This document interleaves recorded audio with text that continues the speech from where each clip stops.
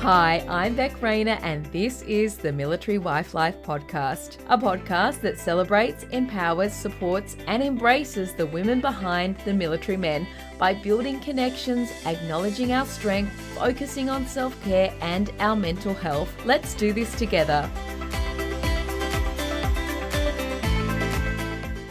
This episode of Military Wife Life is proudly brought to you by Defence Bank. Serving those who protect us, Defence Bank have the largest on-base branch network with 37 locations around Australia. They have Army, Air Force and Navy covered. But hey, if you can't make it into a branch, Defence Bank's mobile bank app is award-winning. It won a Mozo Experts' Choice Award in 2019 in the Excellent Bank App category. How good is that? Defence Bank also have all the pays: Apple Pay, Google Pay, Samsung Pay, Garmin and Fitbit Pay. They have Pay ID and Osco payments, which means instant transfers. Oh, and Defence Bank customers also have access to fee-free withdrawals at over 7,000 ATMs nationwide. To find out more about how Defence Bank can serve you, call 1-800-033-139 or visit defencebank.com.au or drop into your local branch on base. Well, thank you for coming on the Military Wife Life podcast, Shari. How are you? I'm good. How are you? Good. I guess we'll firstly get into it. If you can tell us how long you and your husband have been together and how you met each other. So me and Mark have been together for 17 years. Met through my brother. Him and my brother were in some class together in Melbourne because my brother was also in the Navy. So Mark was in the Navy when I met him, and that's how I met him. Didn't like him. But he chased me and wouldn't take no for an answer, and 17 years later we're still here. Yeah. So obviously he was already in the process of joining the Navy when you met. Was there any hesitation at the start in getting involved with someone in defence? Well, he was already well and truly in. He was just finishing one other course. I don't think I ever thought about it, actually. My brother was in. I had already dated a couple of other sailors before. I don't think I even thought about it at all. The only thing I thought about was, this is my brother's friend and I've been told not to touch brothers' friends. So that's the only thing that popped in my head. So what does your husband do in the Navy, and does it take him away a fair bit? How does his job sort of work? He is a marine technician on a submarine. It does take him away a fair bit, but being in a submarine like family sort of thing, I kind of don't get exposed to the greater Navy, I guess, because we're like a little Navy inside the Navy. It's like a little family. I don't know how to explain it other than that. I've got friends that are in surface ships and stuff, and I feel that I'm just really lucky that we're looked after.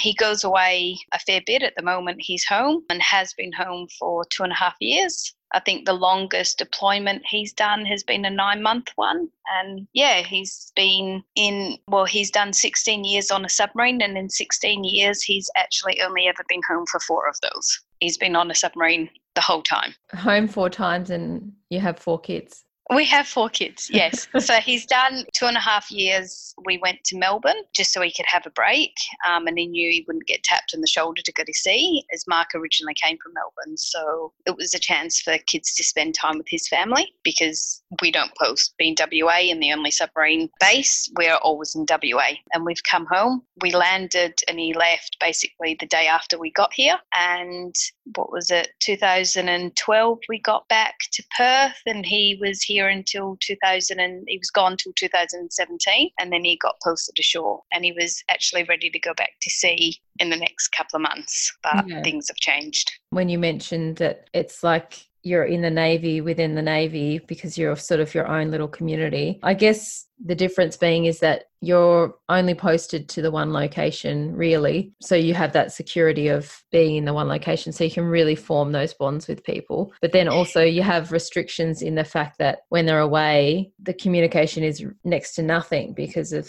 obviously security reasons, and they're in a sub under the ocean. So there's differences, but I guess there's pluses and minuses to the little community that you're talking about. Yeah, when he's gone, we don't have any communication problem whatsoever. We do have once a week, it's called Familygram. So we've got like a little book that's got coded messages in it that we can look up and write messages. You've got 26 words or numbers. So in this little coded message, there'll be numbers associated with little sentences. So for instance, number 5 might say, "Hey honey, how are you?" So you would do 5, 6, mark, blah, blah, blah, and stuff like that. And you make up your own little message, and you can send those once a week. If they are permitted, they're allowed to return one, but not always. They are getting a lot better with making sure that they do get the sailors to return them, because submarines want family included. They've got a big emphasis on family, and they bend over backwards for families. If there's anything that happens at home, it's one call and Mark has got contact straight away, almost, if they can, providing that they're not in like a communication blackout. But most of the time we haven't had any major issues. There's only been one time that I've called when I had a cyst rupture on my ovary and I got taken in for emergency surgery. I made a phone call because we had a 2-year-old at the time, and I made a phone call to say that,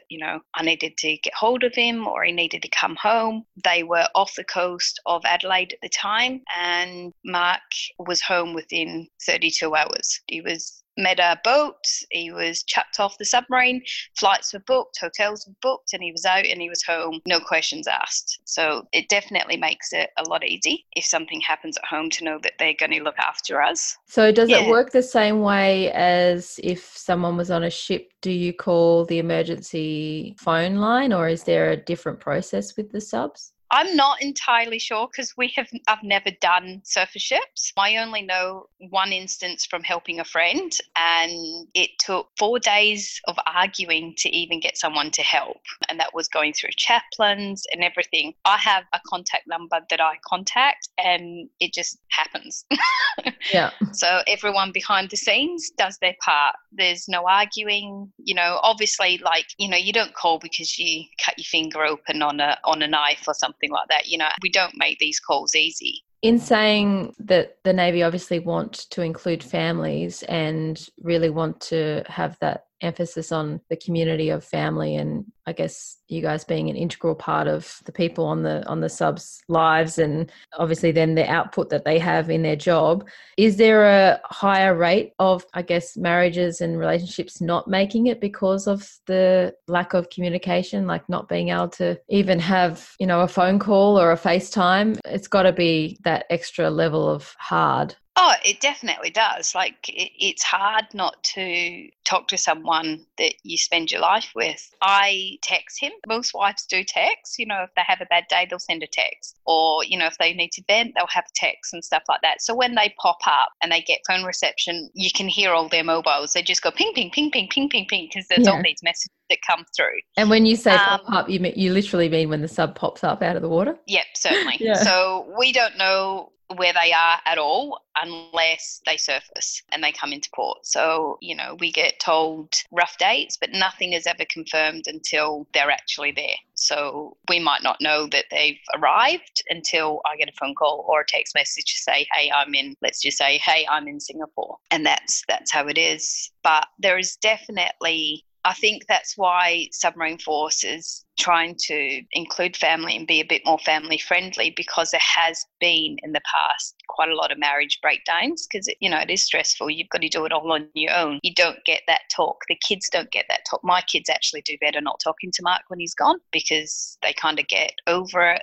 3 days of being upset and then they realise this is the life and they get into the swing of things. Whereas when Mark's been on course and we can talk to him, they're constantly reminded he's not here. They don't have that chance to get over. I know friends that are in surface ships, their kids need to talk to their husband, but that's what they've always done, whereas this is what we've always done. So I guess it's adapt and overcome, really. Yeah, I guess if it's what you've always known from when you were born, I guess they're sort of born into the lifestyle, as opposed to, as you mentioned, if he had changed over from another position in the Navy, there'd be a much harder transition. Yeah, that's it. And, going back to, them looking after family, like you said before, I have 4 children. Mark has been at every single birth, well posted to submarines, well being at sea, because they make sure that they get them home. It's just what they do. What is the community like back home while the husbands or partners are away? It is, can be quite tight knit. I don't know every wife, I don't know everybody. You form a little groups when husbands are on deployment, but in times of needs, everybody just helps. There's no questions. How did you envision your career working alongside your husband's? What did you go into Defence Life thinking would happen with your career? I actually gave up my career when I got pregnant. I actually used to be a jockey, so, riding in races, and I had actually had a really bad race fall. So continuing that wasn't something that I thought that I could manage because, if something happened to me, I now have a child to think of.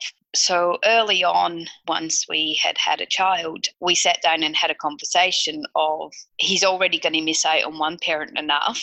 Does he need to spend all day in daycare and me work just to pay daycare fees? And then he kind of misses out on two parents. Can we survive on one wage? And the decision was made that I would just stay home for the time being. I've stayed home. I've raised 4 children from home and then went back to work actually in a daycare centre. Unfortunately, due to stuff that has happened with my eldest son getting sick, I've now had to quit my job. In mentioning about your son getting sick, can you tell us what's been happening with your son? My 16-year-old had a brain tumour and he's had that removed and he's been diagnosed with like a brain cancer.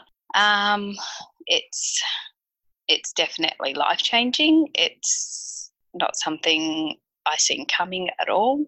And it's hard. I take my hat off to my son every single day because he is so strong. And when he has his bad days, well, he's allowed bad days, but he's doing amazing. He was diagnosed in July, so we're just trying to find our feet.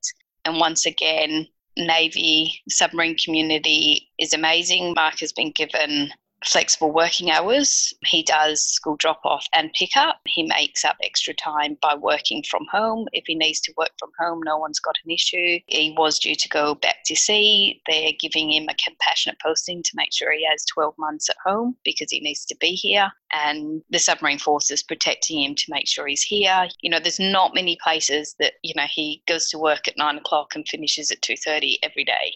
I had wives after another drop food off. They all pre-made food when we were first in hospital, which was amazing because the last thing you needed to do, when Mark had been up at the hospital, was come home and try and cook for 3 more kids at home. So that was a godsend, really. In the lead up to your son being diagnosed, were there other appointments or was it a fairly out of the blue diagnosis? What happened with all of that? Yeah, so he'd been a little bit sick, flu-like symptoms, and then I'd taken him to my GP.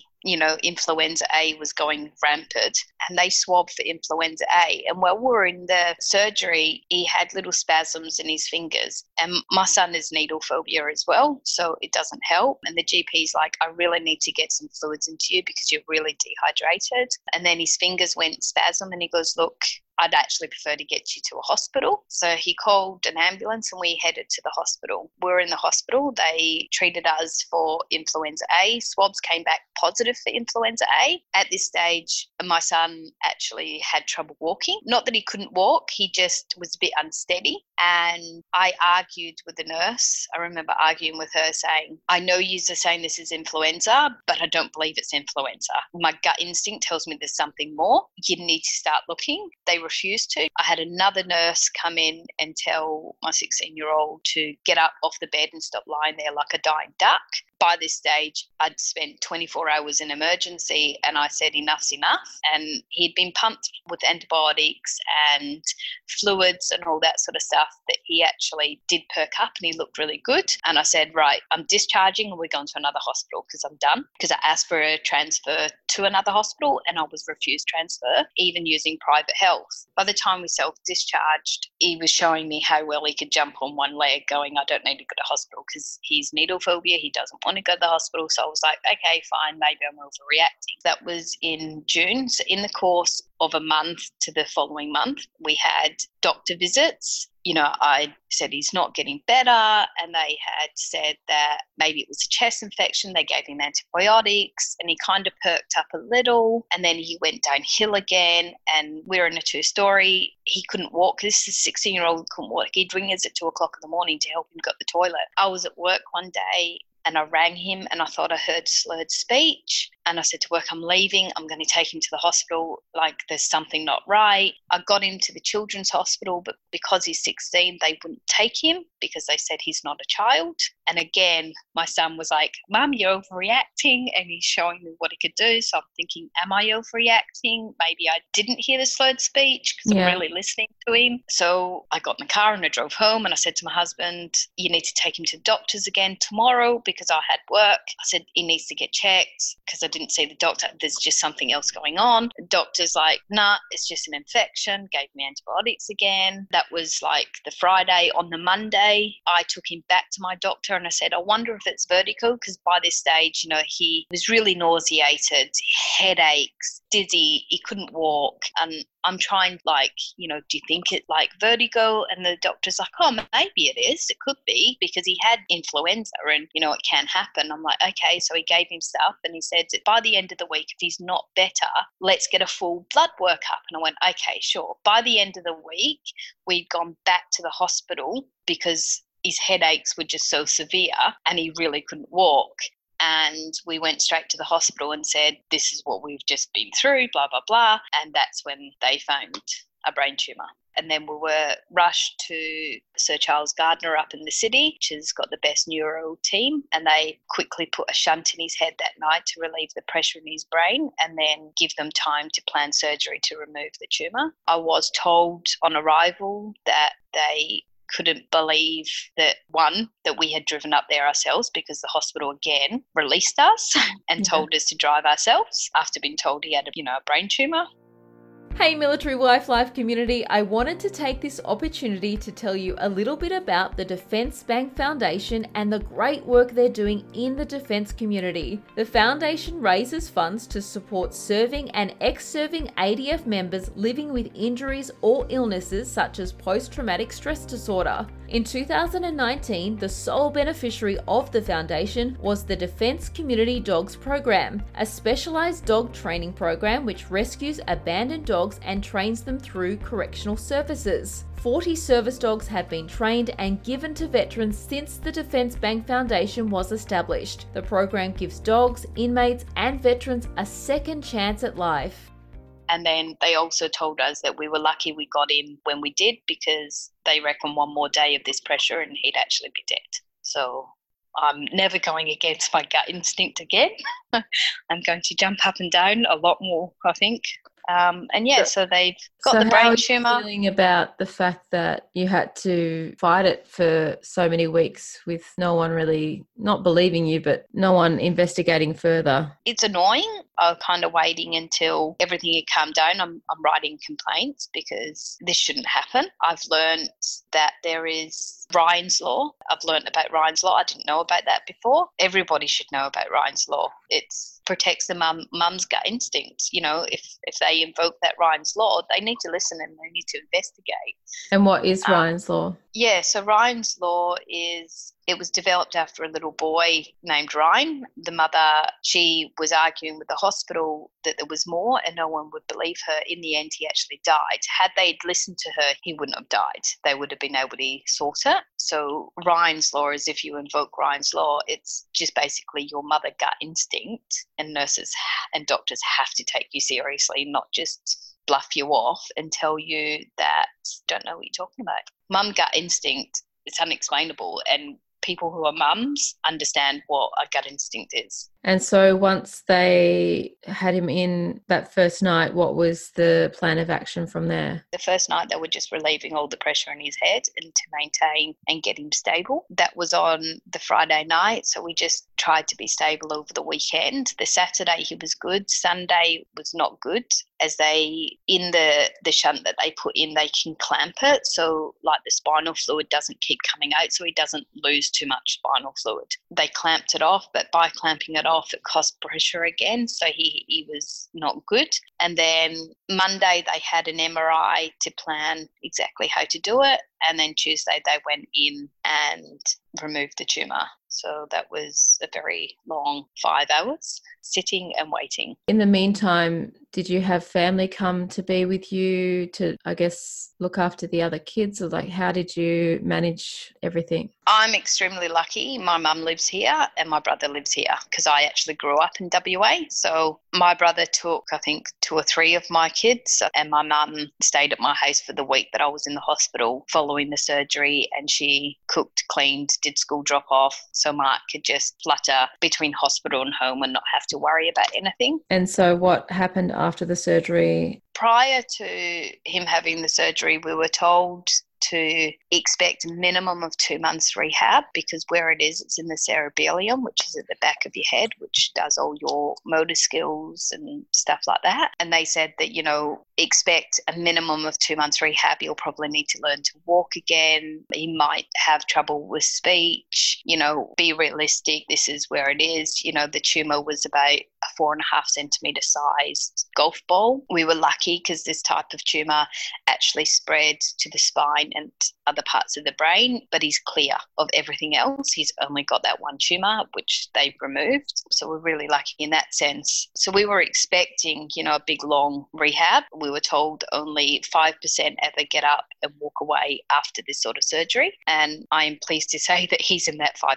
So he got up after surgery the next day and walking, talking. It took him a bit to get his full stable, but, the physios came and took him to the shower the next day, and the surgeon, when she reported back to the surgeon had to ask 3 times if she actually had the correct person, because he didn't think that he would be out walking. Nurses on the ward had said that they didn't hold high hopes either. So we're definitely having a best of a bad situation, knowing that, he's in that 5% and, knowing that there's no other mastocytes, there's no cancer cells down his spine, there's no mastocytes on his spine, whereas there's lots of other kids are not as lucky.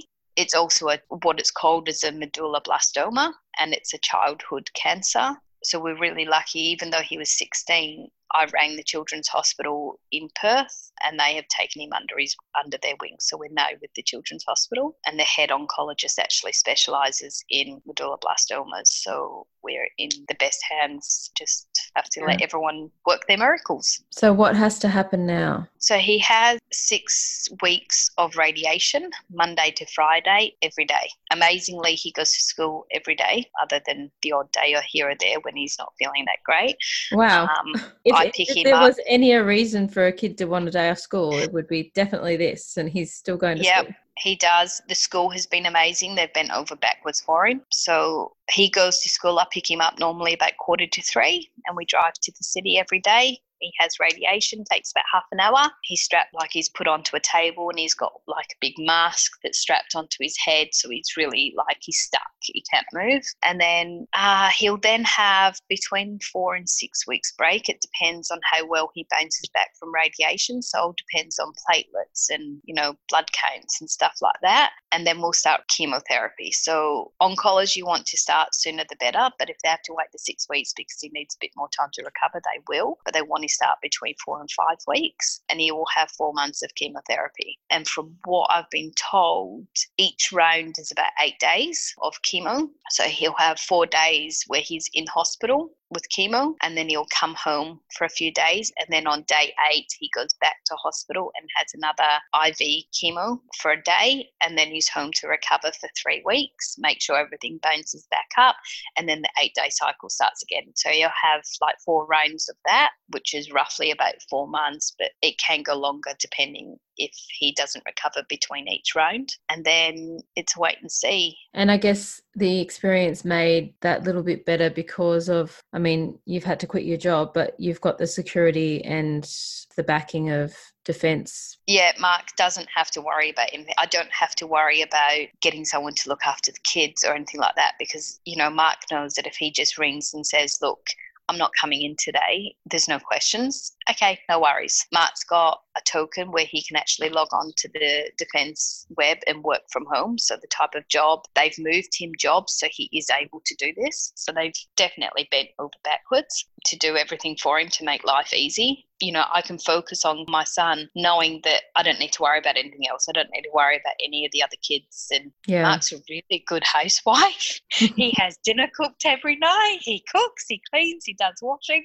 It's, you know, it's made easy. I guess he doesn't get to do that when he's away, so he might be loving it. When he does go away, because obviously I do everything, when he does come home, he very much does majority of everything because he knows how much I do. So he says that the least I can do is do it for you while I'm home. So he's been home 2.5 years, and I think in 2.5 years I've probably done washing maybe about 10 times. I don't do washing. It's going to be a rude shock for you when he leaves again.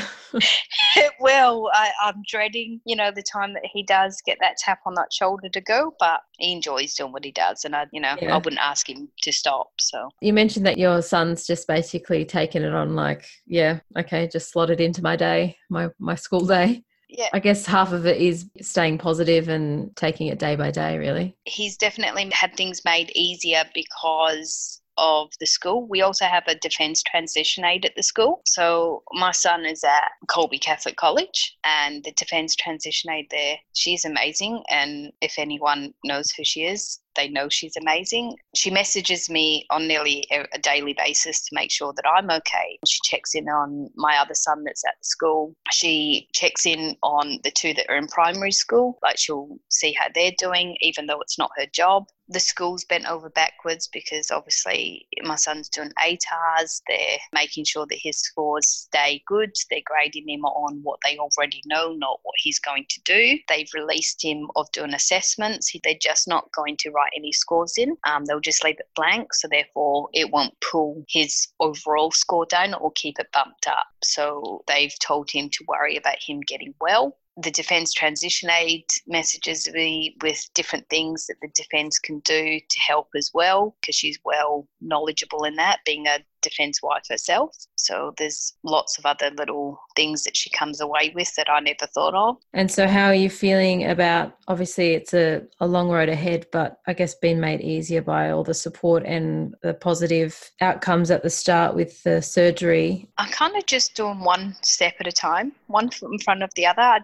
I'm not really looking too far ahead. I'm pretty sure I'm waiting for it to all crash at some point because it hasn't crashed on me yet. I think I'm too worried about being strong for him because it has knocked him around a lot. You know, he's worried about everything. He's 16. He understands. He's not silly. It's not like we can hide anything from him. He also is involved in every decision that's made, and he wants to be involved. He also has the option, the hospital has given him the option, if he doesn't want to hear anymore, he can step out and they'll tell me. What have they said once, I guess, the radiation and the chemo is done? Is there a general rule of it will be fine then, or is it just waiting in to see how he reacts to it, or how does it sort of work with his type of diagnosis? I don't know. They don't want to talk about prognosis. The doctors don't want to jump too many steps ahead. I have asked a few questions and that's the answers I've been given, which I'm a person that likes to know things.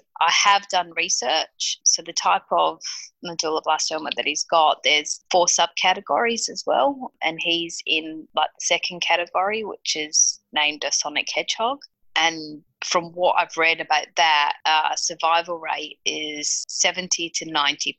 So it's the highest out the whole lot. It's the easiest one to fight. He's definitely getting the best out of a worse situation. You know, there's lots of kids that have overcome it. Do they go through anything in regards to like fertility and stuff like that? Because you're going from one day just going to the doctor and thinking that it's influenza A, and then a couple of weeks later you're having to think of infertility and secondary cancers and we started treatment within 36 days because we had to start within 36 days of the tumour being removed, because we actually are overseen by St. Jude's in America because they're top medulloblastoma people. So prior to starting the treatment, I did ask, he's 16, can we do a fertility sperm deposit? And it's not something a mum wants to talk to a 16-year-old son about. And they've been fantastic. So they organised all that beforehand. So he's done his deposit and it's secured for 15 years. If he chooses to use it, he chooses to use it. Poor kid.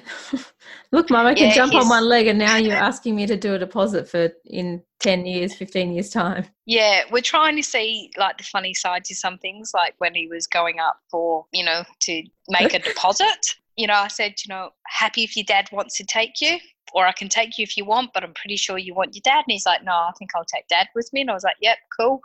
And then as he was leaving, I'm like, I really want to say to you, have fun. And he's like, oh, Mum, please stop. And I'm like, okay, sure.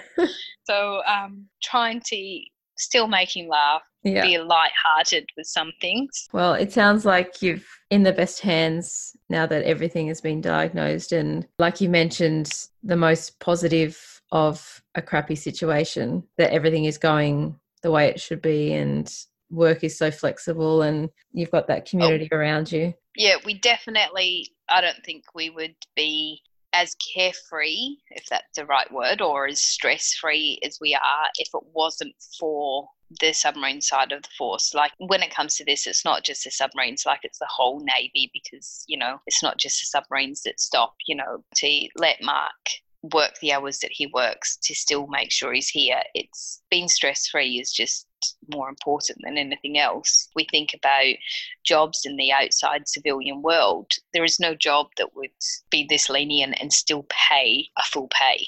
In saying that, what have you learned, I guess, about Defence Life along the way and in the last couple of months? What have you learned about Defence Life? I've learned that everyone's there to help and everyone's in the same situation. I guess when I was younger, I didn't really quite understand that and felt quite isolated.